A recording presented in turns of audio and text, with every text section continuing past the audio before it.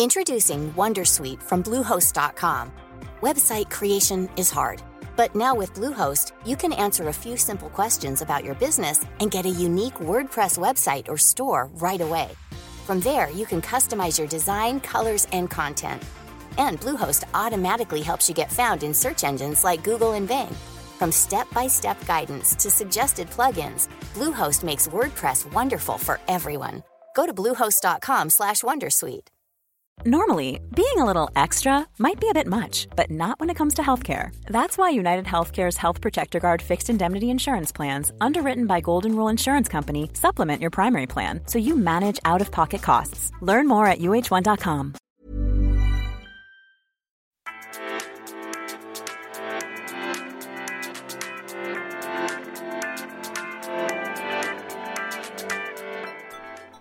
Hej och hjärtligt välkomna till det första avsnittet av podcasten Att studera.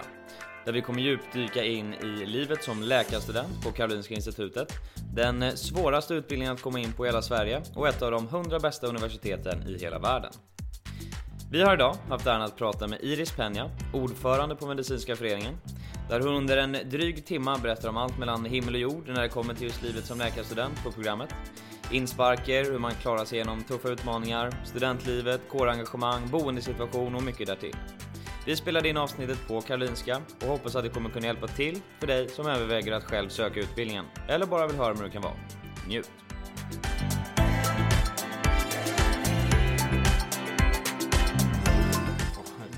Tanken är en halvtimme, 40 minuter, men man vet inte hur lätt man driftar iväg.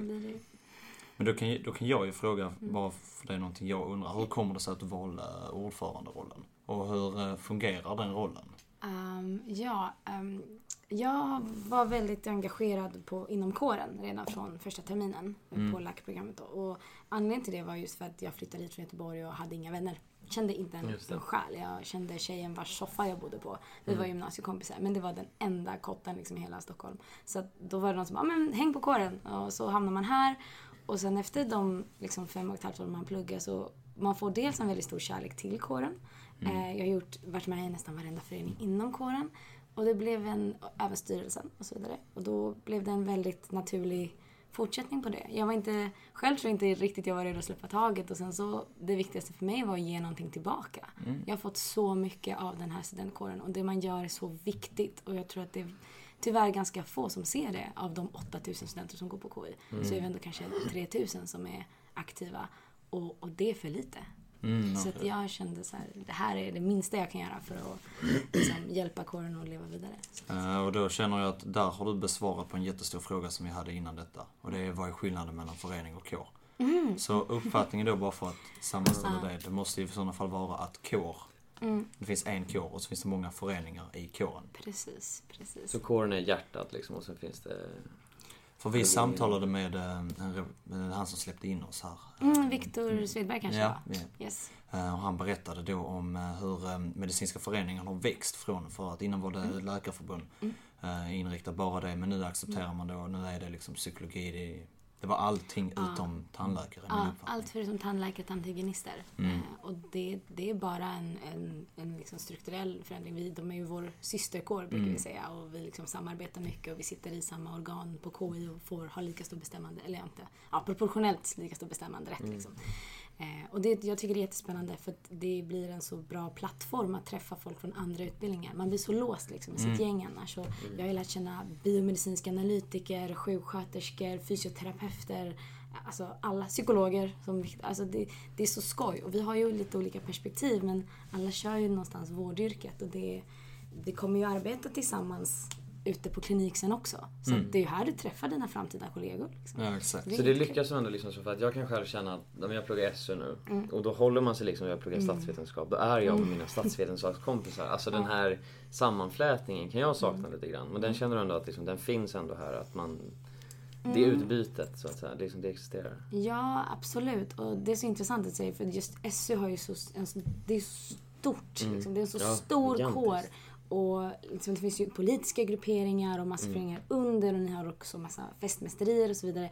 Vi har ju lite så här, vi har ju våra sektioner som är programnära. Då till exempel läkarsektionen, sjuksköterskesektionen och så vidare. Så att man kan ju gruppera sig om man vill. Men sen så har vi även till exempel vårt programutskott som är vårt eget gäng i overall till exempel. Och de är ju till för alla. Så där samlas man både läkare, biomedicinare, och så festar man tillsammans och anordnar fester. Idag har ni valt en jättespännande dag för att det är vår amfioxsittning. Ja, jag vet inte om ni fick se lite hur de har dukat.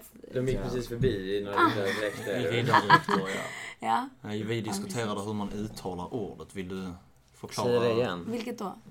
Det här tillställningsnamnet på tillställningen. Amfioxen. Gud vad såhär läkarstudent. Nej, men vi fick en kort förklaring på det. Men, det är inte en läkarterm egentligen. Nej, det är en biomedicinsk term för det är en liten cell som är väldigt, väldigt ensam. Ja, ryggradslöst litet djur. Nej, och det är egentligen en ganska kärleksfull term för att vi kallar då våra termin 1-or amfioxer, men det är bara ikväll. Och ikväll är ju den stora kvällen när de blir liksom lite invigda i medicinska föreningen. De får en liten... initiated. Ja, men lite grann. Fast det är lite hemligt och lite välkomnande. Lite, ja. Typ som när vi var nollor och sen så var vi inte nollor längre utan nu är vi jämnvärdiga. Liksom. Ja, men lite så. Fast vi har ingen regelrätt nollning utan vi brukar säga att det är mottagning. Liksom. Är det ett val ni har gjort att kalla det bara? Eller det... Ja, alltså dels så vet jag att det kom en del direktiv från KI just för att vi är ett hälsouniversitet. Ja, det känns väldigt kontraproduktivt att så här, ställa sig bakom alkohol. Sen vet jag att inom studentvärlden generellt sett så finns det väldigt mycket, eller det har funnits mer så här, hazing och så här, penalism. Men jag tror aldrig riktigt det har varit alltså särskilt starkt här inom MF. Jag har aldrig upplevt att man har blivit liksom illa behandlad för att man är ny. Och det tycker vi, alltså vi är ju snarare så här, vi vill ju att folk ska vilja bli medlemmar. Vi vill ju att folk ska trivas och lära känna varandra. Så att mycket av det vi gör handlar mer om att bygga broar. skapa vänskapsband och så vidare. Att folk ska känna en trygghet liksom. Men hur kände du för att, du sa att du flyttade från Göteborg, kom till Stockholm utan att egentligen känna så mycket människor. Hur var det liksom att komma in utan då nollning? Var det ändå så att det fanns tillräckligt mycket studentliv för att du liksom skulle exponeras för människor och komma in i hänget liksom? Eller hur lätt var det? Hur mycket behövde du anstränga dig? Tacksamt nog så, alltså varje program har lite olika så här, mottagning och så vidare. Och de flesta programmen på KI har vad vi kallar för kollo. Och det är att man helt enkelt tar hela klassen och åker ut någonstans. Ofta Barnens ö här i Stockholm. Och så har vi, på min tid var det 2 övernattningar. Nu har de kapat ner det till 1 för det var lite tidsbrist. Men då delar man upp sig i liksom mindre grupper. Så du får en grupp på 8 pers där man ska bonda lite. Och det är de också sen som man senare kommer labba med. Och så gör man lekar, man tävlar mot varandra. Och det är bara teambuilding liksom, i 2-3 dagar. Och det gjorde ju att man får lära känna en bit av klassen. För att läkarprogrammet är så stort. Vi är 150-160 pers. Då delar de upp dem på 4 kollo. Och så får man liksom ett mindre gäng att komma in i. Alltså, vi har ju ett helt faddersystem. För de som driver det här är inte KI utan det är studenterna. Det är faddrarna, alltså det är människorna här på kåren. Och de lägger ner alltså, sin tid, sin energi. Och de har gjort det jättestrategiskt. Så de har några yngre faddrar som går termin 2-3. Och så har några äldre faddrar som går 10-11. Eller så här. Och man blandar upp det jämnt. Så att när man kommer som ny student så hittar du dels kompisar. Och sen även äldre kursare som man kan ställa alla sina dumma frågor till. Liksom. Och man får liksom ett jättefint mottagande. Och det är liksom lite sittningar. Och de är också väldigt bra på att lyfta det här. För att oftast är de också MF-engagerade liksom, i olika föreningar och utskott och grupper. Och då får man ju info om det. Du är med i idrottsutskottet. Vad gör ni? Bandy varje torsdag. Eller så här. Och så blir det är en väldigt naturlig väg in. Så att med tanke på att folk brukar säga att Stockholm inte är en studentstad så det är så rikt på studentliv. Om man bara vill det själv lite grann att man får... Ja, man får skrapa lite på ytan men det är väldigt tillgängligt när man väl kommer in i det. Så liksom engagemanget man har i föreningarna det får man liksom ändå... För jag kan tänka mig att utöver att studierna till exempelvis läkare är väldigt alltså, krävande. Och det är ju väldigt tuff utbildning. Det är det. Men då tänker jag att då måste man ändå få väldigt mycket tillbaka om man är villig att engagera sig så pass mycket i föreningen. Alltså jag tänker att, för det måste vara väldigt givande för det är antagligen därför så många engagerar sig. Är det så du har känt då? Absolut. Jag tror att det bästa som har hänt av att jag har engagerat mig i kåren, det var ju just att dels träffar du alltså folk i din egen kurs som kanske, vi skriver samma tentor, men vad bra, då kan vi plugga tillsammans, vi kan käka lunch tillsammans. Men du träffar också äldre kursare som har gamla tentor, gamla anteckningar, tips och råd. Typ, gå på de här seminarierna, för de är jättebra. De här föreläsningarna kan ni skita i, för att det här är liksom, kanske fokusera på det här mer. Och, alltså, det finns så mycket kunskap att hämta från äldre studenter. Och jag tror att folk glömmer det. Jag tror att man blir lite låst i just det här jättetuffa programmet. Och det behöver inte vara så. Jag känner att det finns tentor som jag hade kuggat om inte jag hade känt folk inom kåren. Absolut. Men det är så. Absolut, ja. Och sen när man väl kuggar en tenta så har man ofta träffat på någon äldre kursare. Man sitter själv där helt förkrossad. Vad, det gick inte. Och så kommer de, men det är lugnt. Den där har jag kuggat 3 gånger. Alltså, det är alltid någon som har gjort det. Ja. Och så får man lite feedback. Man får tips. Och alltså det är så värdefullt. Det är jättevärdefullt. Liksom. Men hur många är det som kommer från... För man säger ofta det, men om du Stockholm är ju studentliv för att alla kommer redan från Stockholm så att de har redan sina kompisar. Hur många är alltså så här, hur mycket människor kommer utifrån av de här 150-ish liksom? Oj, jag är faktiskt lite osäker på det. Jag har inte superkoll, men så att en siffra kommer inte på. Men var det skillnad liksom? Ja. Det här är stockholmarna, det märks för att de vill inte vara med i kårerna, och så människor som då kommer utifrån är lite mer extroverta och liksom söker sig lite mer till det sociala sammanhanget. Nej, jag tycker det är ungefär 50-50 ändå. Alltså, jag tror det handlar om intresset och vad man letar efter. För att i början så vet jag att i alla fall kåren och liksom under utbildningen så vi försöker ju verkligen beblanda folk i mottagningen och få hit dem och se så att även om du bara råkar, men jag går för att hänga med kurserna, även om du har ett socialt liv utanför, så kan man lätt halka in här. Och det ska vara så. Sen så tror jag att det är ju klart att man ser fler från olika städer kanske inom de här större engagemangen inom kåren, just för att vi har inte så mycket socialt liv utanför. nej men det varierar också jättemycket. Vissa har ju liksom koll på medicinska föreningar sedan tidigare också. De som har bott i Stockholm kanske har föräldrar som har varit här, gamla engagerade. Och då kommer de in och bara, min pappa var ordförande en gång i tiden i så här, mottagningsutskottet, nu ska jag också vara här. Men och det är så kul, för att jag tror att man får en historia som lever vidare. Så att jag tror att det är väldigt blandat ändå. Men då har jag en vidarekoppling här i sådana fall. För du nämnde att du kom hit, du är från Göteborg då. Hur kommer det sig att det var Karolinska du valde? För det finns ju ändå olika läkarlinjer. På olika, alltså nu vet jag inte exakt om det ligger en belagd i Göteborg dessutom, men förmodligen gör det också. Hur kommer det sig att det var Stockholm och det var Karolinska du sökte dig till? KI valde mig. Nej, det lät jättedrygt. Nej, men jag kom in på läkarprogrammet via det som kallas prov- och intervjubaserat urval. Och det är ju något som jag tror bara Karolinska och kanske Umeå har. Eller Umeå har också något specialintag där man kan räkna på typ arbetslivserfarenhet eller något sånt. Så att vissa läkarprogram har en liten annan ingångsport, och 1/3 av platserna, vilket brukar rangea mellan typ 30-50 pers per termin, tillsätts via PIL, det är program- och intervjubaserat. Och det man gör då är att man skriver högskoleprovet, och har man över då en viss poäng, på min tid var det 1,7 tror jag, eller 1,6, då kan du ansöka om att göra PIL. Och då gör du ett kunskapstest med 48 frågor, och så är det på 1 timme, så du måste liksom skynda dig. Det är som, lite som ett IQ-test, fast ett kunskapsprov. Och efter det så, jag tror det är ungefär 400 pers som gör det här provet, och efter det så tar de ut cirka 150 på intervju, och därifrån väljer de då 50 pers. Och det är lite annorlunda, för att där kan man ju, jag hade ju inte alla MVG när jag gick ut gymnasiet, och nu har de ändrat betygssystemet. Jag förstår inte vad det, men jag hade bra betyg, absolut, men det var ju inte alltså på pricken, så att det var ju, jag insåg ju ganska fort att jag kommer behöva göra högskoleprovet. Jag tror jag gjorde det totalt 7 gånger.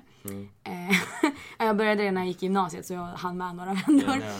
Och just PIL var ju fantastiskt, för att jag sökte ju faktiskt, mitt första val var Göteborg, för jag bodde ju där, uppvuxen där, det är klart då hade jag liksom en pojkvän där och hela livet och sånt, och det var faktiskt jag kom in andra gången som jag kom till intervju, så blev jag antagen. Första gången så blev jag 5:e reserv och var så bitter. Men andra gången så sa de bara, har du sökt innan? Jag bara, hur gick det då? Jag bara, blev 5:e reserv. Hur kändes det? Jag bara, det handlar bara om att det råkade vara 5 personer som var bättre lämpade än mig just det året. Så till alla som söker... Otur. Ja, men det brukar... Nej, men folk är ju svinduktiga, det är ju så. Men det går ju att ta sig in om man vill, liksom, tror jag. Men det är väl lite för typ USA har väl så mycket. Är det inte så att man då, alltså det är mer det här intervjusystemet, att man faktiskt har på personintervjuer på ett annat sätt. Det är lite synd att vi inte har det faktiskt egentligen mer. Men så det är en intervju, eller hur många intervjuer är det? Och hur... det är 2. Och back in the day, eller på att säga, eller 2012, då hade man en läkare som också var typ föreläsare eller så liksom involverad i utbildningen, som skulle då utvärdera om kommer du fixa det här liksom? Har du drivet och har du liksom studietekniken? Och så hade de en psykolog som jag antar var för att se till att man inte är liksom knäpp eller eller bara så här personlighetstest. Och nu tror jag det är ändå är 2 läkare, inte en psykolog längre. Jag vet inte riktigt varför, men jag tror att det är upplagt så. Men det var väldigt spännande, och det var ju, de ställer väldigt intressanta frågor. Det är mycket... Jag kommer ihåg att jag fick frågan, vad har du för fördom, eller har du fördomar? Jag bara, ja, det har väl alla. Och då frågar de, ja, men vad har du för fördomar? Jag bara, stockholmare är dryga. Och liksom, det var det första jag kunde komma på. Jag bara, oj, det där kanske inte var rätt sak att säga. Men det gick bra, så jag är ju här. Liksom. Ja, exakt. Du är ju ordförande nu. Så det har ju uppenbarligen gått rätt. Men då måste jag fråga, hur går man tillväga för att kunna komma till det här, alltså till PIL-testet? Hur är det man går väga till det? Är det då att man gör liksom... Du gör högskoleprovet och sen är det via hemsidan, alltså KIs hemsida, eller hur? Ja, gud, nu minns jag inte hur det var. Hur det är nu vet jag faktiskt inte. Jag tror att man kanske kan registrera sig online. Men då så, när du har gjort högskoleprovet så skickade du in en ansökningsblankett med liksom dina kontaktuppgifter och att du ville göra provet, och man helt enkelt anmälde sig till det, och sen så kollade KI ifall du hade tillräckligt med hög poäng på högskoleprovet. Jag tror kan du den gränsen idag? Alltså, jag tror att den har gått ner lite. Jag tror den ligger på 1,6 kanske, eller 1,5. Oklart. Men kolla upp, det går att googla fram, det vet jag. Och då så kan man då gå vidare till att göra det här kunskapstestet. Den med 48 frågor. Om det fortfarande är 48 frågor. Men vissa utbildningar kan du komma in enbart med högskoleprovet. Men är detta då ett kompletterande man behöver utöver högskoleprovet? Eller det går att komma in bara med högskoleprovet? Det går att komma in på bara högskoleprovet. Så det finns 3 olika sätt? Yes, betyg, högskoleprov och PIL. Och det är ungefär en tredjedel på varje. Just det. Det är någon, för jag vet att kraven att komma in på Karolinska eller komma in på en läkarlinje överlag, det är ju väldigt höga. Likväl som de ska ju vara väldigt höga. Det ska inte vara en utbildning man tar lätthjärtat. Men det visar ju att det är ju rätt kul att det finns så pass många olika sätt att komma in. Absolut. För har du då engagemanget och verkligen vill detta, då är det liksom, då har du 3 olika sätt att försöka. Och du kan arbeta på att förbättra dina möjligheter på alla 3 dessutom. Absolut. Så det är ju faktiskt rätt kul. För jag menar, det är ju jättevanligt, och det kan man ju själv nästan alla känna igen sig mer eller mindre, det här med att första året på gymnasiet då hade man kanske inte riktigt så här, jag vill nog bli läkare eller psykolog en vacker dag. Det är nog inte jättevanligt att man tänker det när man går i ettan. Det är få förunnat. Och då kanske man inte lägger den energin som det behövs på för att en vacker dag kunna göra det. Så det är faktiskt klockrent att det alternativet finns. Och det är så intressant att du säger det, för att så är det ju. Och jag tror att jag visste nog någonstans att jag ville bli läkare redan så tidigt, så att jag kämpade ju för det. Men ibland så är det ju superklurigt. Jag gick ett engelskt program i Göteborg på Hvitfeldtska faktiskt. Så det var ju liksom jag hade inte planerat det. Men jag älskar det här. Jag har en kursare som heter David Thalén, och han pluggade estet på gymnasiet. Hade inte en tanke på att bli läkare. Och sen så kom han ju in på PIL. Liksom. Och han gjorde ju basår då efter gymnasiet och för att få in ämnena. Men han är så rolig för att han var så här, det mest osannolika läkaren, om man säger så. Men det går ju. Eller så även folk som inte har planerat det eller tänkt bli det från början har ju den möjligheten om man nu vill det. För att det var så spännande. Han var ju talangfull, både så teatraliskt och musikaliskt och så vidare. Och sen så hamnade han på KI och nu är han klar läkare. Han gör sin AT i Lycksele liksom. Så det är så fantastiskt. Han är en av mina bästa vänner, så att vi brukade skoja om det. Jag bara, men hur kom du på det? Han bara, nej, så att jag började plugga där. Det var häftigt, det är jättehäftigt. Så att, men alla har ju känt den där demoraliserande känslan när man inte kommer in på det man vill. Ja, den är påfrestande. Det är tråkigt faktiskt. Jag har valt att inte söka till någonting. På så vis så kan jag inte bli besviken. Besviken då. Det var aldrig misslyckat liksom. Det var... Nej, exakt. Men du sa det att du kände att redan rätt tidigt att du ville bli läkare. Var det något specifikt som påverkade det beslutet? Alltså var det så att din vän skrapade knät och du satte på plåster och bara detta är lite kallt? Nej, inte riktigt. Jag har alltid gillat så här naturvetenskap och så.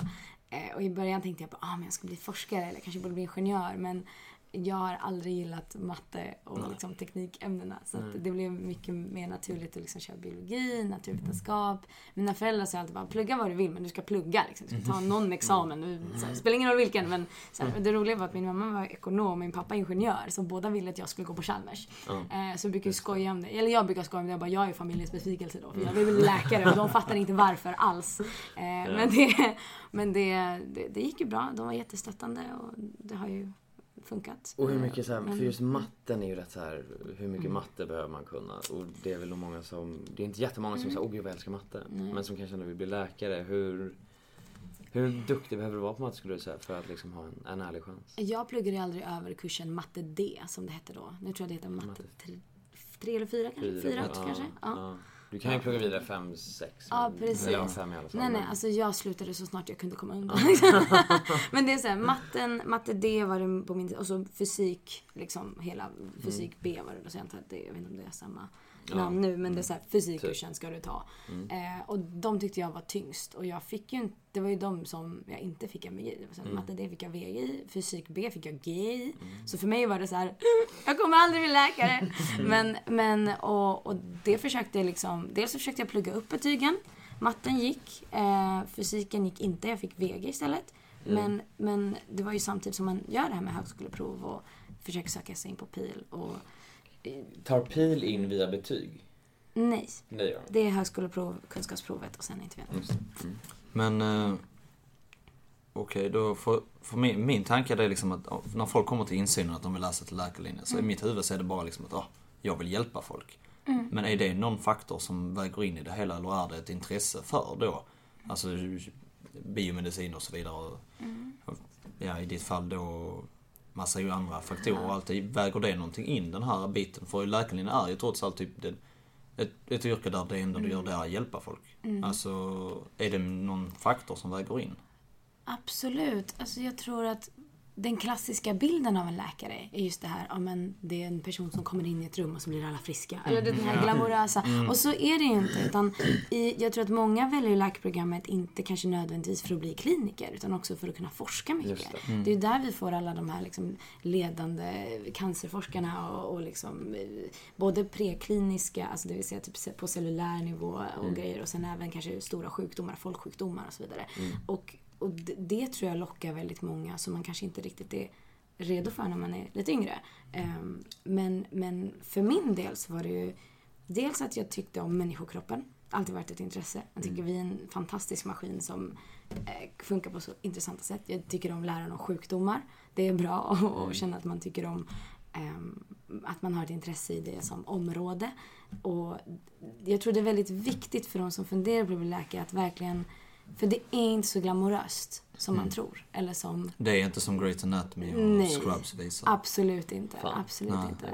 Det finns ingen likhet med Scrubs och Great Anatomy. Faktiskt mest likhet med Scrubs skulle jag säga. nej men jag, eller så här, det är så roligt för alla man träffar på utbildningen tittar ju på Dr. House, Great Anatomy eller Scrubs eller alla tre. Nej men det är ju klart att man måste tycka om människor. Punkt liksom. Alltså, och det är så här, du kommer träffa människor som är fantastiska, du kommer träffa människor som är otrevliga och du kommer träffa människor i kris.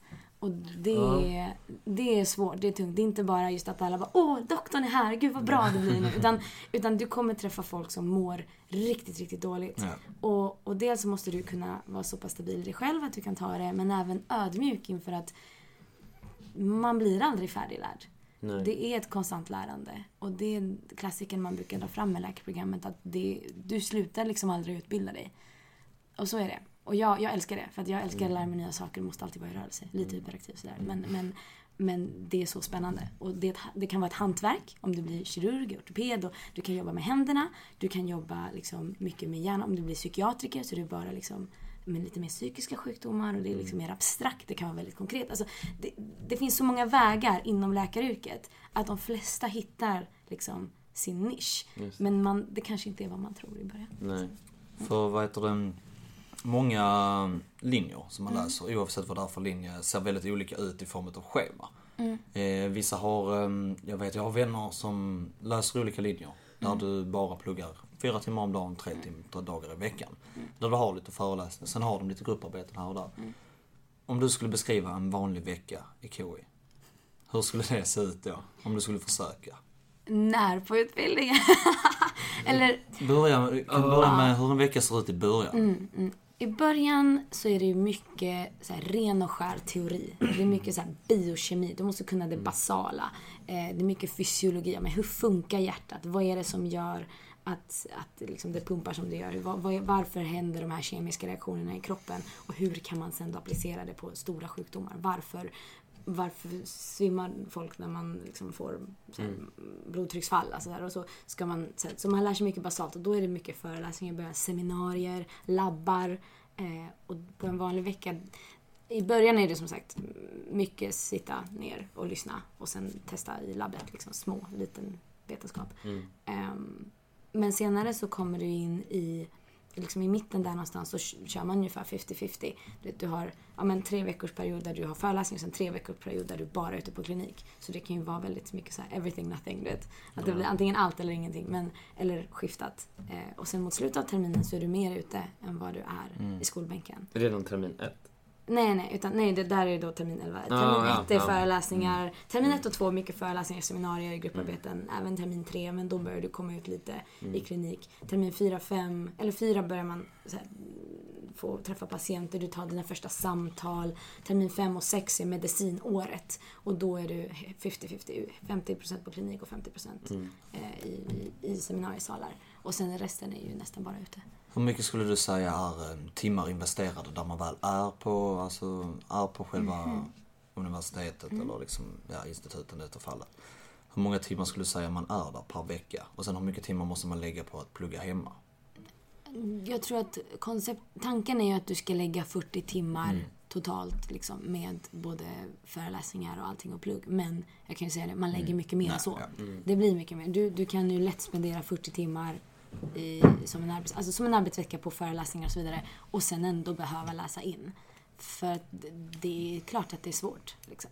Och alla lär sig olika. Vissa är ju superduktiga och kan sitta och så här, rabbla upp allting the moment efter att de har läst. Så var det inte för mig. Jag har lagt in mina timmar liksom. Och jag tror att man måste vara väldigt ödmjuk för det, för att jag förändrade helt och hållet min studieteknik från gymnasiet till universitet, alltså till Karolinska. Får man bra hjälp med det? När det är alltså det här med studieteknik, jag vet att vi hade någon så här med någon föreläsning som knappt någon gick på, men sen behövde inte vi plugga kanske lika mycket som ni läkare behöver. Hur mycket guidance får man i början? Hur mycket liksom gör så här så blir det bra liksom? Det finns en föreläsning per termin. Nu vet jag inte om de fortfarande kvar, men jag tror det. Och den heter Plugga smart, stressa mindre. Och det är exakt en sån här, hur ska du göra för att plugga smart? Hur ska du lägga upp arbetet? Och för att sen då inte känna dig överväldigad. Men det är som du säger, vissa går på det, andra går inte på det. Man får hitta sin egen teknik. Liksom. Är det jobbigt? Alltså, när det då är så, för man kan ändå tänka sig att alltså, det finns ett ganska högt snitt av intelligens. Alltså, att då sitta och titta på de här människorna som liksom, de lyssnar på en föreläsning, sen hade de nästan kunnat utföra en operation. Men blir det jobbigt? Blir det konkurrens på något sätt som är negativt? Negativt skulle jag inte vilja säga, men det blir väldigt intressant. De flesta, man inser någonstans att när du sitter på läkarprogrammet så har de flesta av de här 150 pers varit den som var bäst i klassen. Det har varit de som varit superambitiösa, eller så har de kanske jobbat och sen bara, nu ska jag bli läkare. Och alltså alla är duktiga och intelligenta som du säger. Och när man då klumpar ihop alla de här på ett och samma ställe så får man väldigt intressant dynamik. Vissa kan vara väldigt dryga och bara, ja men det är klart att jag ska vara kursetta. Men inuti har jättestor ångest över det. För att jag kan säga, jag var aldrig kursetta. Det är så här, fler gånger än vad jag klarade med marginal klarade mig på gränsen.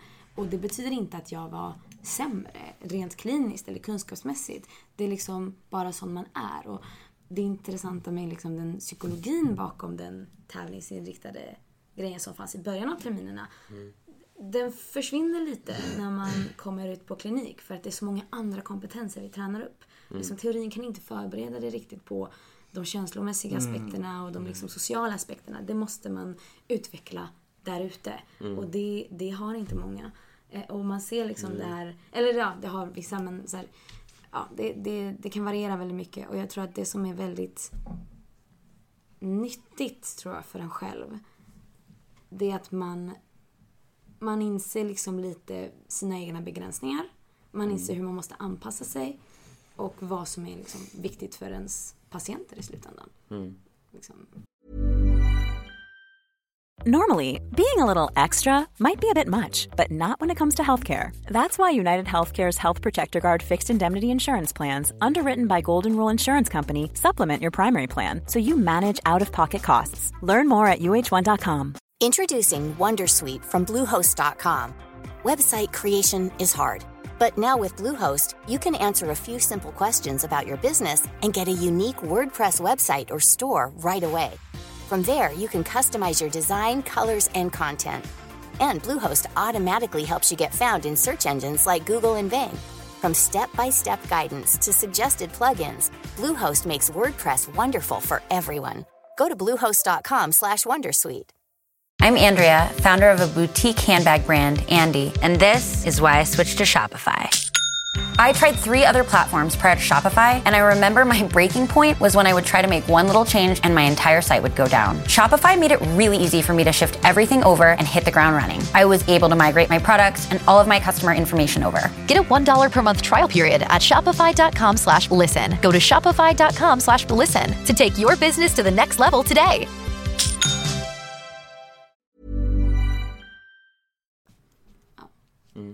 För det är ju som du sa där, att de flesta liksom så var bäst i sin klass. Och sen är det vissa som har jobbat och allt det. För min uppfattning är att det finns en väldigt stor åldersskillnad på då studenterna som läser KI. Hur uppfattas den?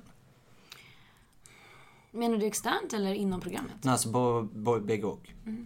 Alltså inom programmet så jag tyckte det var lite intressant. Jag tror att året som jag började så var den yngsta, alltså 18, precis så här nykläckt från gymnasiet, och den äldsta var 45. Oj. Ja, och hon som var 45 var i min, eller nej, det kan vara någon som var äldre, men hon som jag träffade, hon hade varit advokat tidigare och nu bestämt sig för att, och så här, 3-barnsmor, har liksom ett stabilt liv, men bara, nej men det här har alltid varit min dröm. Och hon var, alltså till this day, fortfarande en av de duktigaste jag har träffat, och hon är så fruktansvärt bra på klinik. Och det var också där jag minns att jag pratade med henne en gång, men känns det konstigt att komma dit? Hon bara, ja, alltså det är ju en omställning på ett annat vis än någon som kanske precis har pluggat lite kemi och biologi från gymnasiet. Så att man ser att de äldre studenterna kanske har svårare i början, men sen tar de igen för att, på grund av livserfarenhet, på grund av liksom andra, alltså bara att kunna planera upp sitt liv, det är en jättestor fördel som jag tror man antingen har eller lär sig.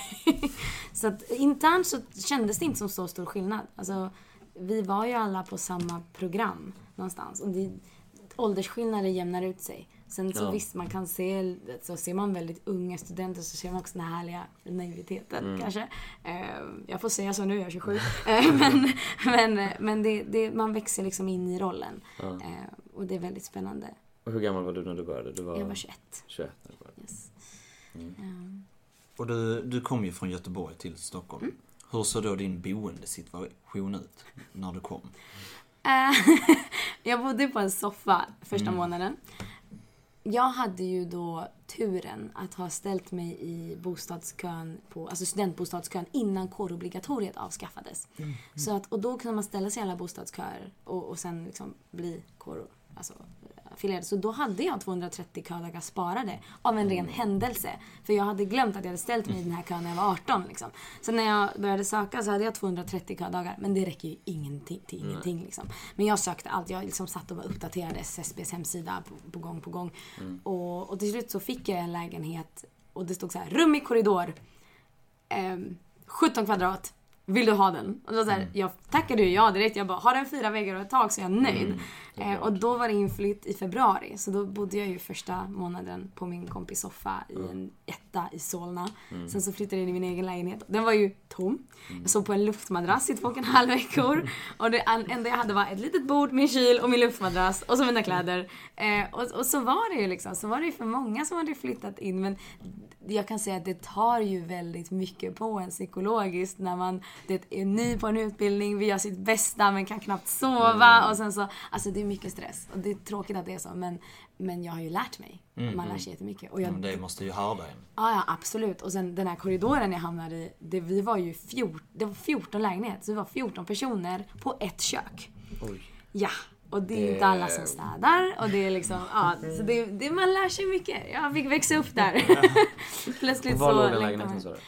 Den låg på Roslagstullsbacken 5. Precis här vid KTH nästan. Okej, så det var inte så långt då. Nej. Och de har renoverat om den nu, vet jag. Så de har mycket snyggare kök än de hade när jag bodde där. Så att, de renoverade precis efter att jag flyttade ut. Så att jag var fan. Men har du då några tips? Om man då är intresserad av att studera i Stockholm överlag, då har du några boende tips på hur man kan... Är det då att sätta upp sig i kö så absolut tidigt man kan? Det kan man ju inte längre. Det kan man inte längre? Nej, du måste vara medlem i en kår. Och de flesta kårerna får ju sina medlemsuppgifter från lärosätena.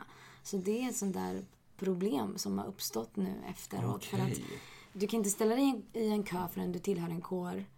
Och du räknas inte som student förrän du är registrerad på en utbildning. Så att de som börjar nu har ju liksom inte ens chans att samla ködagar i förväg. Man måste liksom hitta typ en lägenhet som hyrs ut i andra hand någonstans. Ja, andra hand. Någon som är villig att ha en inneboende. Känner jättemånga som har det. Jättemånga som, om man nu har föräldrar som har de medlen, har köpt lägenheter åt dem. Vilket också är så här, bostadssituationen i Stockholm är katastrofal. Ja, det är så jag känner verkligen med de studenterna. För att det är så här, jag hade tur. Och jag har ändå liksom, jag vet folk som har behövt flytta 4-5 gånger på ett år. Och det här är trots din 100% utbildning och du försöker liksom... Det ska ju vara fokuset, alltså utbildningen. Det är ju tradigt när det blir saker runt omkring som påverkar det. Och sen har du giotinen där också, att klarar du inte studierna, då klarar du inte tentorna och då får du inte CSN. Och då sitter du där både hemlös och inkomstlös. Och, så att den där giotinen dinglar alltid över folks huvuden. Man tänker inte på den så mycket. Hur mycket så här, för boendesituationen är ju som du säger som den är. Hur mycket hjälp erbjuder skolan? Hur mycket hjälp kan man söka i skolan eller då föreningar och kårer och annat? Finns det något att hämta där? Alltså, jag minns när jag började så anordnade Medicinska föreningen en protest där de tältade på campus för att belysa boendesituationen. Och tyvärr så har ju inte kåren några egna bostäder att disponera, utan vi är ju med i SSCO som driver SSSB. Så just att vi har den här Stockholms studentbostadsstiftelsen liksom, och det är ju drivet av studenter, för studenter liksom. Men och jag vet att Karolinska har några lägenheter för just internationella studenter, utbytesstudenter som kanske är här periodvis och vissa gästforskare och sånt. Men de är inte tillgängliga för vanliga svenska studenter. Liksom. Vanliga dödliga. Nej. Men hur ser liksom kostnaderna ut för utbildningen överlag? För man får se CSN. Men sen vet jag att olika linjer kräver olika mycket pengar, olika mycket engagemang i tanke på liksom böcker och dylikt. Så. Hur ser det ut för Karolinska? Ja, alltså all litteratur är ju egentligen i slutändan rekommenderad litteratur. Det står ju kanske någon bok är obligatorisk och någon bok är väldigt vettig att ha, men vi har en väldigt bra andrahandsmarknad. Det finns alltid äldre kursare som har böcker och vi har ju liksom en Facebook-sida som är så här KI köp och sälj där man hittar kurslitteratur för billigare pengar än vad som finns. Sen så jag tänkte, alltså mycket av den information som kommer på föreläsningar. Just för att Läkarprogrammet är ett sånt program som man tar in mycket forskning. Det är alltid ny information. Så böcker håller inte så länge. Så att då går man mer på vad sägs på föreläsningen. Vad är det de tar upp. Man söker själv online. Alltså mycket av det är tillgängligt gratis. Så jag tror att jag köpte mig böcker i början av utbildningen. För så här, ren och skär biokemi, det basala. Det kommer du behöva liksom. Och basal fysiologi, kanske någon bok är vettig där. Cellbiologi och sånt. Men senare är jag ute på klinik där det är så här bara, ja men nu har vi fått ett utbrott av mässlingen här liksom, vad kan du om det? Och så är det liksom, det kan stå i en bok, men du är mer avhängig av att kunna söka rätt information, hitta rätt liksom, kanske nya artiklar som har kommit ut med nya rön och bara hålla sig uppdaterad. Och då är det inte så mycket böcker, i alla fall inte för min del. Men det finns inte, för det har vi på SU exempelvis, att vi har en så här begagnad bokhandel på universitetsområdet. Och då kan man verkligen, för när man pluggade tidigt var det saker, men de sålde böcker, men du vet att jag själv fick böcker som var lite gamla egentligen för den kursen som jag faktiskt sen skulle läsa. På bokhandel så blev det direkt, de visste ju exakt, men det här är bra, det här är liksom up to date. Tips. Men det finns inte. Nej, utan snarare att rent man fysiskt, frågar... liksom, så. Ja, nej, rent fysiskt nej. Men vi har ju, Medicinska föreningen har ju sin egen bokhandel också. Där vi säljer nya böcker i och för sig, men till billigare pris ofta. Så vi har ju vår egen liksom... Det är ju schysst. Och där har vi även så här kontorsmaterial, eller så här pennor, papper, kalendrar, böcker, skönlitterära som ändå har lite medicinsk förankring och så vidare. Och så massa KI-merch liksom. Men det är väl studenterna väldigt bra på. Vi har ett så pass härligt nätverk där folk bara, nej, köp den här boken, den var bra, inte den. Den duger bara till för att liksom måla papper. Det är liksom ingen idé. Så att det är väldigt intressant. Det funkar ändå. Så då, i och med att läkarlinjen är jag skulle säga, utöver att alla linjer är unika, så är ju läkarlinjen unik på den mån av att det är så otroligt mycket engagemang som krävs. Det är väldigt mycket, som du nämner där, mycket föreläsningar, och förmodligen så blir det liksom för 40 timmar arbetsvecka, om inte mer. Så man måste lägga ner tid på detta. Hur ser då de sociala sammanhangen ut med föreningarna? Alltså exempelvis sittningar och allt det. För det är min uppfattning är att det är lite mindre antal än vad det är på kanske en annan linje. Andra skolor framförallt. Ja, alltså på sätt och vis ja. Men å andra sidan så... Jag tror till exempel, SU är ett bra exempel. För nu är ju flera så här små villor. Och då har man så här, humanisterna har sin och bojan har sin. Och, så här, och då blir det ju ett visst antal. Vi kör ju alla på en. Så trots att vi har kanske färre eller vad man kan tänka i mindre sittningar, så blir de jättestora. Idag är det ju 250 personer som ska sitta här. Och det är ju blandat, just för att det är blandat. Jag tänkte att du kunde berätta lite om dagens sittning. Ja, amfioxsittningen. Det är vår traditionella välkomstsittning då för alla termin 1-år. Och då så har vi 2 sittningar egentligen. För en kommer sitta i liksom hallen på Aula Medica, och det är där termin 1-orna sitter i år, och alla äldre kursare sitter här inne i Medicinska föreningen. Så man har 2 separata sittningar. Och ofta så har teaterna något tema som har haft att göra med deras tävlingar inför den här dagen. Och äldrekurserna, vi sitter och sjunger våra traditionsvisor och har liksom våra egna speciella. Och sen så kommer teaterna tågandes till oss. Och sen så händer lite hemliga saker. Så att det blir liksom ett ceremoniellt intåg. Och så har vi våra traditioner som jag inte tänker avslöja. Men det är väldigt fint. Och sen efter att det är klart så festar vi alla tillsammans. Och liksom en stor gemenskap. Och man får mottaga lite symbol för att du nu är med i Medicinska föreningen. En del av saligheten. En del av vår eminenta skara. För ni kallar ju inte det nollning, ni kallar det mottagning.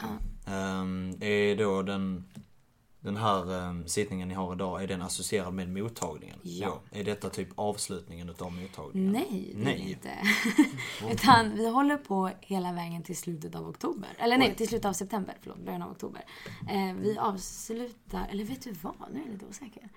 Ja, nej men vi har någon halloween-sittning också i slutet av oktober. Men så mottagningen, alla program har ju ofta lite sina egna saker. Typ läkarna har sitt koll och sjuksköterskor sitt koll. Jag vet att jag tror arbetsterapeuterna hade någon mångkamp i Huddinge för ett tag sedan. Så att alla kör ju sina egna. Men sen så har vi så här stora gemensamma saker. Vi hade en fulsittning ganska nyligen. Man har så här, alla föreningar, till exempel bandet, blåslaget har ju sin så här öppet rep för folk som vill vara med i en orkester. Spexen har ju sina auditions.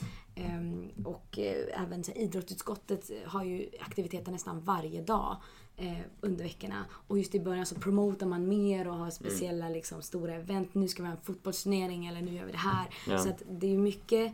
Det är många sociala aktiviteter som inte är just fest. Och det är ganska skönt. För att vi känner att det måste kunna passa alla. Och, liksom, och även när det är fest och alkohol och så vidare.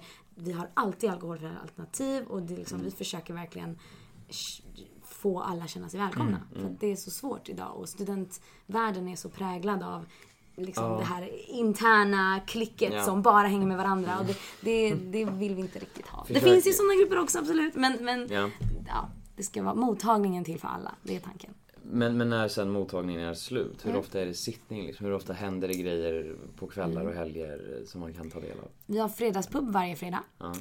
Som sagt, idrottsutskottet kör ju sina event varje kväll. Ofta olika. En kväll har de yoga, en kväll har de bandy, en kväll har de hasar. Vi har ju just sittningar brukar variera. Det brukar alltid vara någonting, alltså typ antingen så här St. Patrick's Day-sittning eller Halloween-sittning eller amfioxen har vi ju alltid i början av varje termin. Läkarprogrammet brukar köra sin stora introgask där de har sittning för läkarstudenterna, men sen så är eftersläppet öppet för alla, så att det är också liksom en stor fest och den kommer nu i november tror jag. Och sen så biomedicinerna de firade till exempel biobollen typ, där de bjöd in biomedicinare från hela landet i våras. Alltså, så att det händer ändå saker relativt ofta. Och är du med i en förening, till exempel programutskottet, så går ju de på fester på KTH och anordnar egna fester. Och Spexen kör ju också sina interna fester. Och, så att vill du festa eller så här, ha hälsoaktiviteter, så är det inga problem. Det kommer du hitta. Men allt beror på vad man letar efter. Så kan man engagera sig mycket eller lite. Eller så. Ja. Så du skulle egentligen vilja slå lite hål på myten att Stockholm inte har ett bra studentliv? Ja, absolut. De har ett fantastiskt studentliv. Fantastiskt liv. Vi har vårt gäng här på medicinska föreningen var ju väldigt trötta på att folk men det finns ingen studentliv i Stockholm. Så jag vet att programutskottet anordnar en intern pubcrawl där de besöker alla studentpubbar i hela Stockholm på en vecka. Oj. Ja, så måndagspubbarna, tisdagspubbarna, onsdagspubbarna, torsdagspubbarna, så här. Och just för att visa runt och bara, här finns det. Och det är så roligt för att jag har ju hört folk som är så här helt frälst efter det. Bara, men gud vad kul, jag har aldrig varit på Elektro. Så här. Ja, så det är ju, man kan om man vill liksom. Ja, det finns möjligheter alltså. Då tänkte jag kolla här, för ni har ju, min uppfattning är att ni får väldigt tidigt patientkontakt ute på praktik. Hur känns det? Alltså känns det liksom, är man nervös inför det? Och hur uppfattas det för patienterna? Jag tror definitivt man är nervös inför det. I början är det ganska snällt. Du är ofta på vårdcentral, du har en handledare med dig. Och mycket i början är ju, se och lär liksom. Du ser hur de gör, du lär dig vilka samtalstekniker de använder. Sen brukar många läkare i början säga, okej, men du tar samtalet, jag sitter här. Och sen när du känner dig klar så är du bara, vill du fråga något mer? Och så hoppar läkaren in. Liksom. Så att man får väldigt bra stöd i början. Så att även om man är lite blyg eller lite rädd så brukar det mesta gå jättebra. Och sen längre fram så får man ju liksom större och större självständighet. Så att det blir liksom inte bara släppt vind för våg, utan man får ju bra stöd. Och patienterna brukar ofta tycka det är intressant. För att, eller vissa mer än andra. Vissa, om det är en lite känslig sjukdom så kan de be att studenten lämnar. Vilket händer. Det händer hos alla. Liksom. Det får man respektera. Och som patient får man ju alltid säga nej om man inte vill ha en student på plats. Även om vi är jättetacksamma när patienterna känner sig trygga i det. Och de hjälper ju till att bygga framtidens läkare. Så att om man som patient träffar på en student så ska man inte känna att oj, men shit, de kanske kommer snacka skit med mig, eller att de kanske inte behandlar mig väl, utan oftast blir det då att då blir du undersökt en gång av studenten och sen kommer handledaren undersöka dig en gång till så att du blir så väl kollad. Ja, absolut. Jag brukar säga att det är jättebra att ha typ lite hypokondriker när man är student, för att då kan man bara ställa jättemycket frågor, vi får extra tid, vi tar alla prover, alltså så här, vi är där för att utbilda oss och då försöker vi lära oss så mycket som möjligt. Sen tänkte jag kolla här, ni har väl mot alltså det är så närmare slutet ni kommer på själva utbildningen. Är det då specifika studier? Alltså i form av olika riktningar man kan gå? Nej, alltså KI är ju lite speciellt från andra universiteter som vi har många studentvalda kurser. Så från termin 5 och framåt så är det i alla fall varannan termin som du kan välja att ha en lite mer nischad kurs. Till exempel, jag valde transplantationskirurgi typ som en av mina specialkurser i sista året. Liksom. Och sen har jag gjort lite barnkirurgi också. Jag gillar kirurgi, så då har jag ofta dragit mig till kirurgiska ämnen. Men det finns hematologi, någon kanske gillar mer alltså så här, infektion. Eller så att man kan välja lite grann. Men alla får ju samma grundutbildning. Så du blir ju inte specialiserad på någonting. Alla får ju ut samma examen. Liksom. Men sen så står det ju vilka kurser du har tagit. Så att det är alltid bra. Jag också för det har jag själv funderat på faktiskt. Alltså så här, stegringen från det att man så här, första patientkontakten gissar jag inte är liksom en hjärttransplantation utan det är kanske lite lugnare. Men både så här, hur stegras det och hur, svart på vitt, hur obehagligt är det? Alltså så med en operation som ändå innebär diverse saker. Alltså det var en intressant fråga. Jag har aldrig tänkt att det ska vara obehagligt. Och det är så här, det är en jättevettig fråga. Jag tror att under utbildningen så ställs man ju inför olika utmaningar väldigt gradvis, tacksamt nog. Så ofta så kommer ingenting som en så här riktig chock. Nej. Det som jag tyckte var lite sådär, det var när vi så här, termin 3 redan, efter att jag hade läst patologi, som är läran om så här, sjukdomar och mycket cancrar. Då fick vi gå på en obduktion.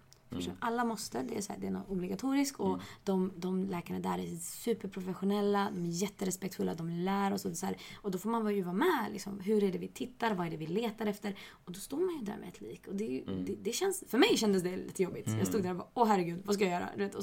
Och så blev det ändå, man lär sig hur man ska tänka på ett liksom arbetsmässigt sätt, på ett professionellt sätt, på ett, du letar efter en sjukdom, du har en viss så att när du står till exempel på en vanlig operation med en levande människa, du har händerna, så här, jag håller en lever, och så inser man att det vi gör nu, det är invasivt och det kan vara obekvämt ibland, men du har ett enda mål som är att försöka göra situationen bättre, och man får väldigt stor respekt för det, typ att vissa operationer gör man ju inte för att det skadar mer än vad det hjälper, och man får, just den värderingen lär man sig väldigt bra, tycker jag. Eller jag fick väldigt bra handledning, så att det är klart att man ställs inför vissa obehagliga situationer också. Eller känslomässiga situationer som kan ta på en. Och då är det jätteviktigt att man har bra handledare. För då kan de fånga upp en och bara, okej, men vi pratar om det här. Vad var det som kändes jobbigt? Och de flesta som är ute på klinik har ju själva haft någon sån upplevelse. Så att det är bra. Man pratar även med sina kursare. Typ, jag var på den här placeringen och det blev så här och jag visste inte vad jag skulle göra. Och man bara, och då kan man liksom prata med varandra mycket. Och det är ju skönt. Man måste kunna göra det liksom för att lära sig av det. Då har jag en lite mer en liten trevligare att prata om obduktioner. Men det finns här en artikel ifrån sjukhusläkaren.se utav Kristine Takami. Den heter om KI vore Hogwarts. Och det är en artikel vi hittade häromdagen, och det är olika paralleller man drar mellan KI och Hogwarts. Så den första är ju då här att på Läkarprogrammets upprop termin 1 så var det en av lärarnas första frågor: hur många av er har föräldrar som är läkare? Stamtavla. Och det var det minst halva klassen som hade hållit upp en arm i luften. Och det är ju lite den här parallellen man drar av att antingen är du liksom en infödd trollkarl, alltså det läkare i detta fallet, eller så är du en mugglare. Och du nämnde ju då att dina föräldrar var inom ekonomi, så du får ju definieras som en mugglare i detta. Kändes det som någonting som påverkas överhuvudtaget? På sätt och vis. Man brukar säga att de som har haft föräldrar som är läkare, de vet lite mer vad det innebär för de har vuxit upp med det. Men jag vet inte om det nödvändigtvis är sant. För det är ju fortfarande någonting du lär dig att bli. Så att du kan ha haft en bättre uppfattning om yrkets krav. Kanske hur mycket tid det kommer ta från familjelivet och sådana saker. Och det hade ju inte jag. Jag hade ingen aning. Jag har fortfarande ingen aning, för jag har liksom inte kommit riktigt dit än. Men jag tror att man får rent kunskapsmässigt skiljer sig inte åt. Alltså skills, rent så. De kanske har fått praoa på någon klinik någon gång liksom, eller hängt med sina föräldrar på en operation, men that's about it really liksom. Vissa kanske har alltså nu ska vi vara helt ärliga, och nepotism är definitivt någonting som förekommer inom vårdyrkena liksom, att har du föräldrar som kanske känner någon överläkare på någon klinik, då kanske du har lättare att få vikariat där, för du känner dem och kontakter som vanligt, och så är det liksom på gott och ont. Men du bedöms ju fortfarande väldigt mycket efter förmåga. Och jag tror att de som kanske har föräldrar som är väldigt duktiga kliniker också känner en press. Typ att shit, de känner min mamma. Helvete, nu får inte jag klanta mig. Liksom. Jag har ju inte den pressen, men å andra sidan, jag har inget fint namn. Så att då måste jag även prestera. Så att jag tror inte det gör någon skillnad kunskapsmässigt eller alltså, i talang eller så. Men det är ju klart att är du släkt med den här? Hör man ofta ibland när man går med kursare på klinik. Och så är det. Så det finns både för- och nackdelar att vara en mugglare och att inte vara en mugglare. Den andra jämförelsen de gjorde, det var motsvarigheten till sorteringshatten. Sorteringshatten är ju den här hatten som avgör vilket hus du ska beläggas i. Och här är det ju sjukhusvalet till de kliniska terminerna. Och jag tänkte du kunde förklara lite om detta. Och bara för att förtydliga då, så valen stod då mellan Karolinska sjukhuset i Solna, Danderyds sjukhus, Södersjukhuset och Karolinska sjukhuset i Huddinge. Vad är då sjukhusvalet? Det är det när du står på praktik, i min uppfattning. Ja, du får välja sjukhus 2 gånger. En gång är precis inför medicinterminen. Och då gör du hela medicinåret och kirurgen på det sjukhuset du har valt. Och sen andra, och det är termin 4 typ. Som man väljer, eller termin 3-4. Och sen väljer du igen inför termin 10. Och då gör du neuro, psykiatri, gynekologi och barnmedicin på det här sjukhuset. Och ibland så får man samma, ibland så får man olika. Och det här är lite kul att ni nämner just den här likheten. För vi gjorde en sån här quiz. Och så sa vi bara, okej. KS Solna, det är Gryffindor. Danderyds sjukhus, det är Ravenclaw. SÖS är Slytherin och Huddinge är Hufflepuff. Och det enda anledningen till att Huddinge blev Hufflepuff, jag vet att folk inte tycker Hufflepuff är bra. Eller så här att men det var bara för att det ligger så långt borta.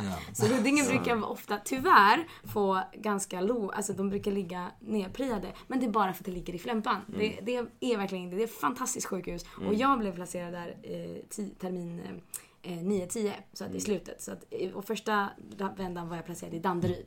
Och anledningen till att jag valde Danderyd som första val, och jag fick mitt första val, det var att jag hade fått tips från äldre kursare. Så att de bara, men jag har varit på Danderyd, det är så här.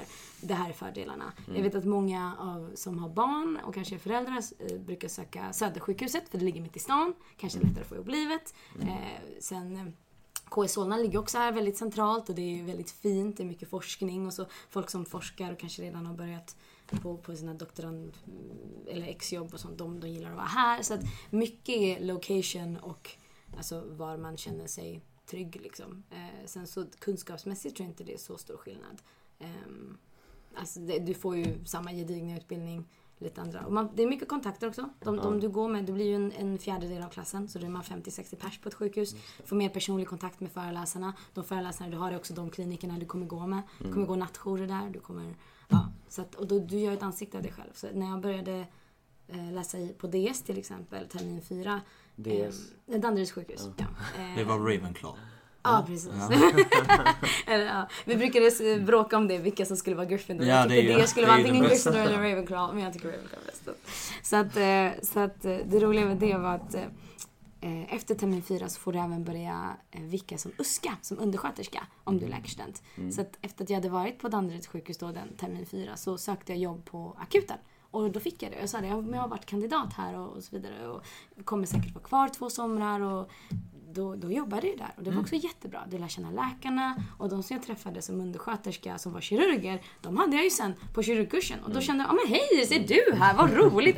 Och då får man göra mer. Och det, så men det är frivilligt. Då får man så här, fick du någon hjälp för att kunna få det? Eller det var undersköterska jobbet? Nej, det var bara söka. Det var bara söka. Jag frågade vem som var chefssjuksköterska. Jag bara, hej, behöver ni folk i sommar? De behöver alltid folk i sommar.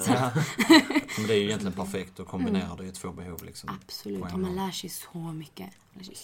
Hinner man, för jag själv när jag extra jobbar på ICA under tiden som jag pluggar. Hur är det liksom, jag läste någonstans att de rekommenderar att man inte ska göra det från början. Vad skulle du själv, liksom, din personliga erfarenhet, hinner man jobba, hur ser det ut? Om man behöver liksom lite extra pengar, det är inte ovanligt. Nej, det är jättevanligt. Man måste känna sig själv, tror jag. Om du känner att du hinner plugga och hinner jobba, jag tror det är jätteindividuellt. Jag hade nog inte klarat det, tror jag. Nej. Eller jag känner också att jag valde ju att engagera mig inom kåren. Så jag gjorde ju ändå saker 3-4 kvällar i veckan där jag kanske hade kunnat jobba istället i så fall.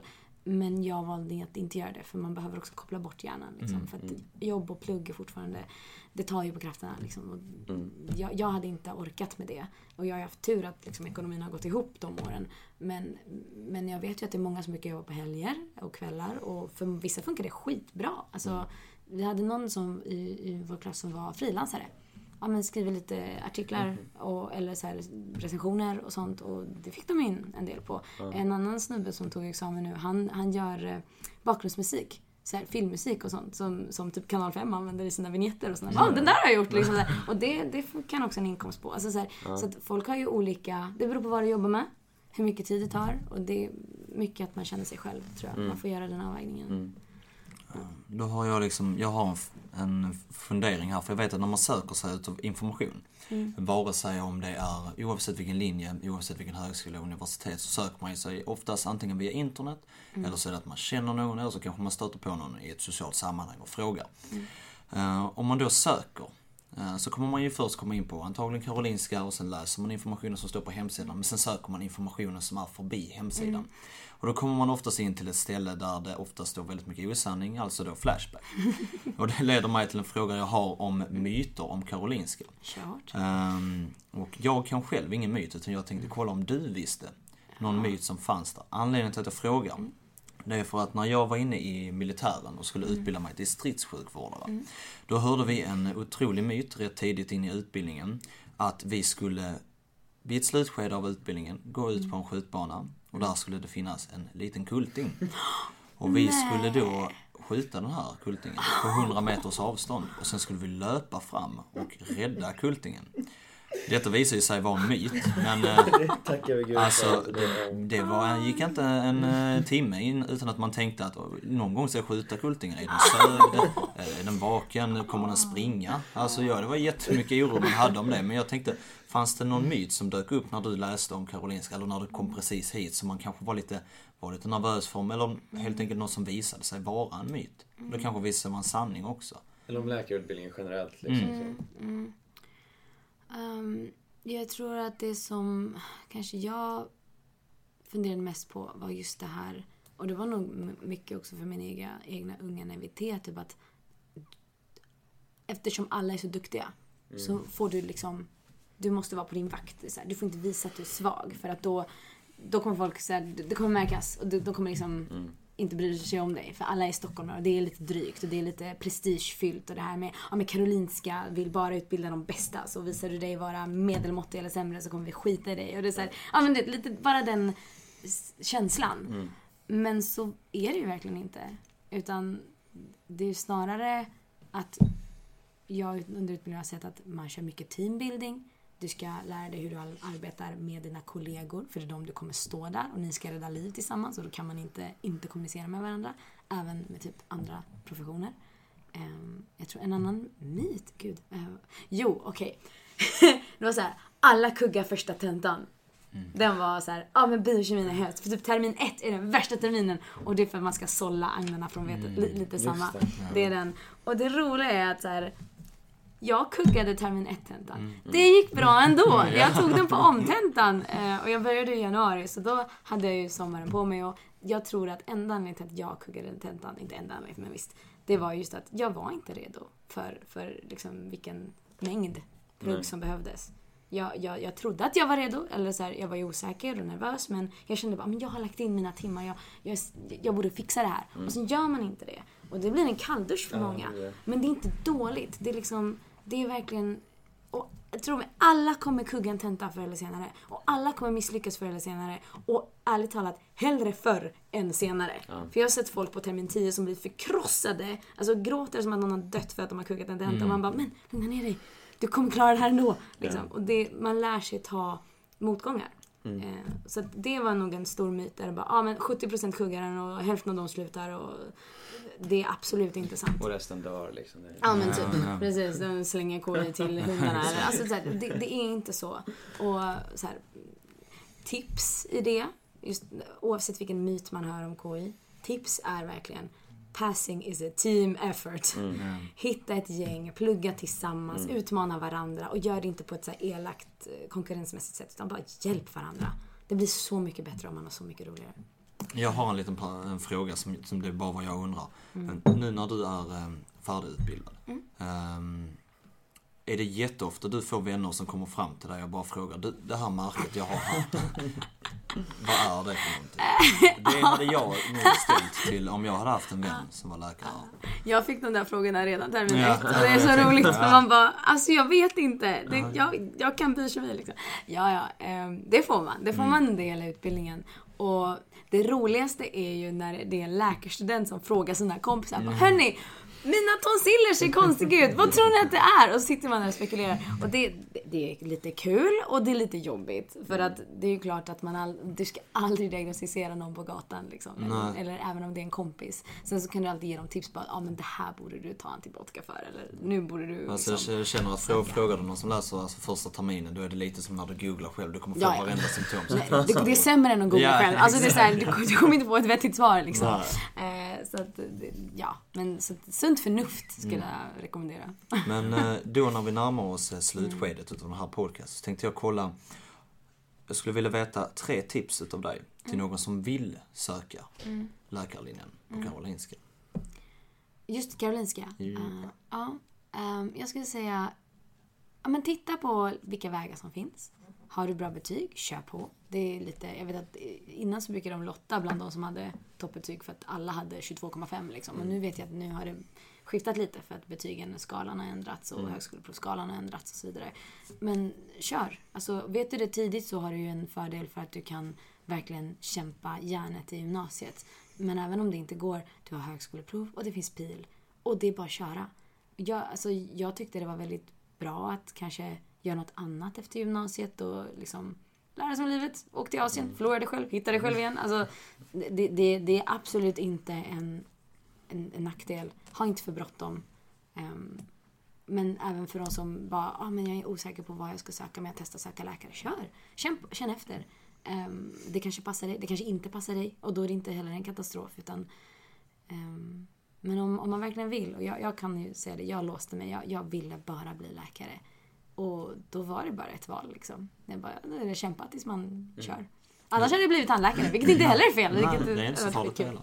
Det innehåller ju läkare i titeln. Ja, precis. Men jag tror om man ska predika lite så är det väldigt viktigt att oavsett vad man läser, oavsett om man kommer genomföra det eller ej, så kommer det alltid vara livserfarenhet som man kommer ha med sig. Och man kommer alltid bli en bättre människa oavsett vilken studie man väljer. Oavsett om man väljer att fullfölja det. Man ska aldrig känna sig dålig för att det inte var för en. Nej, det är sant. Utan alla är ju olika.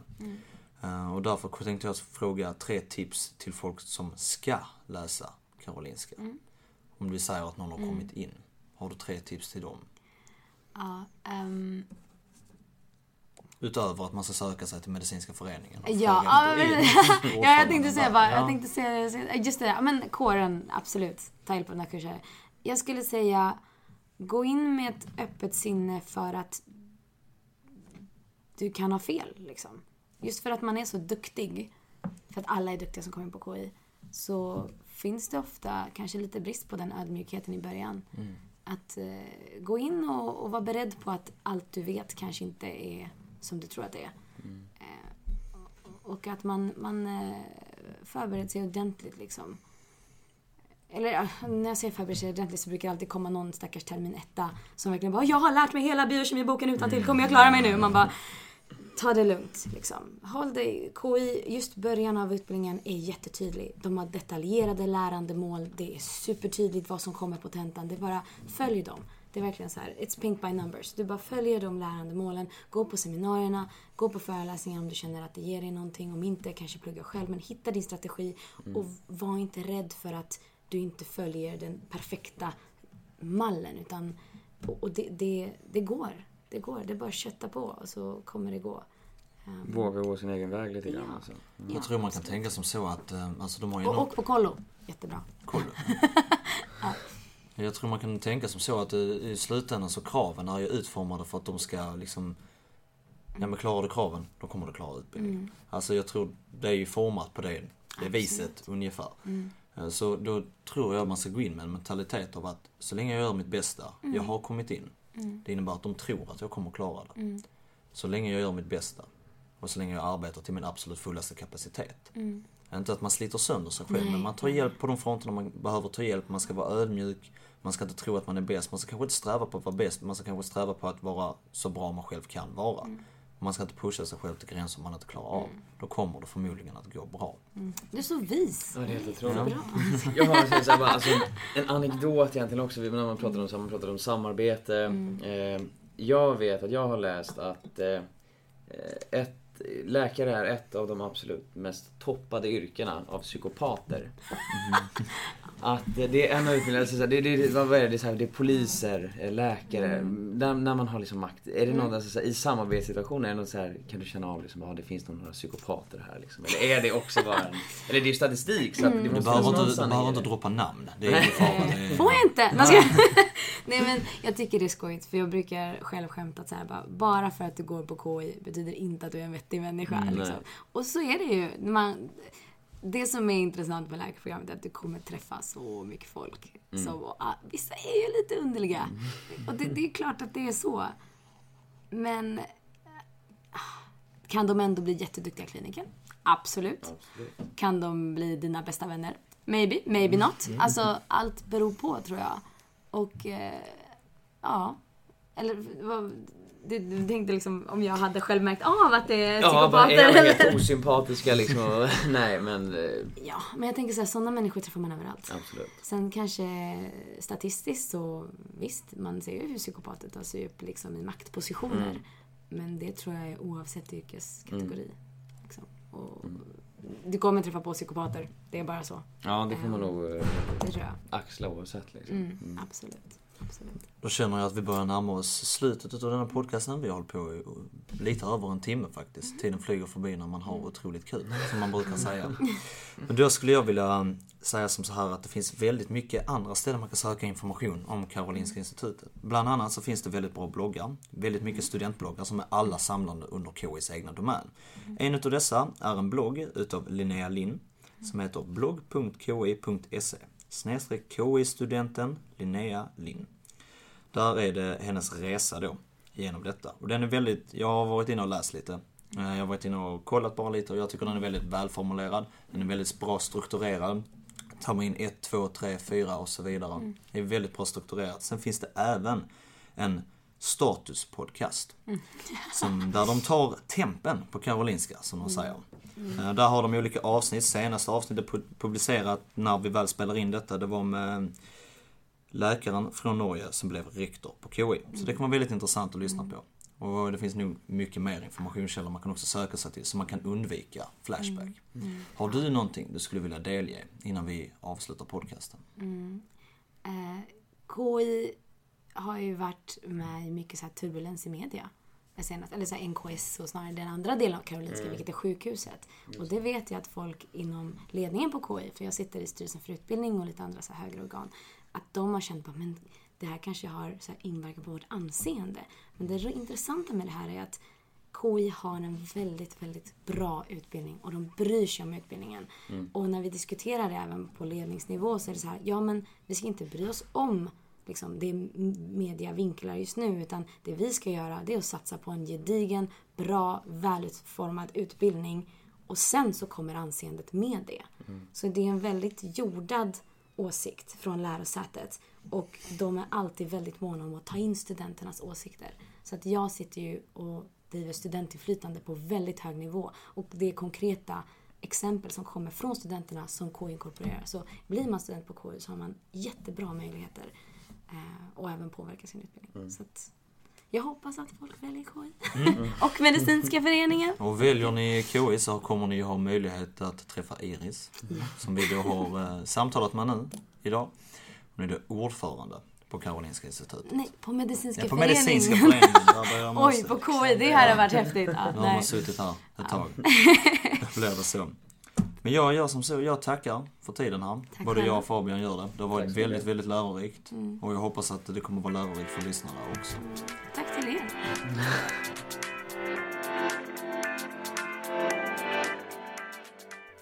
Det var det avsnittet.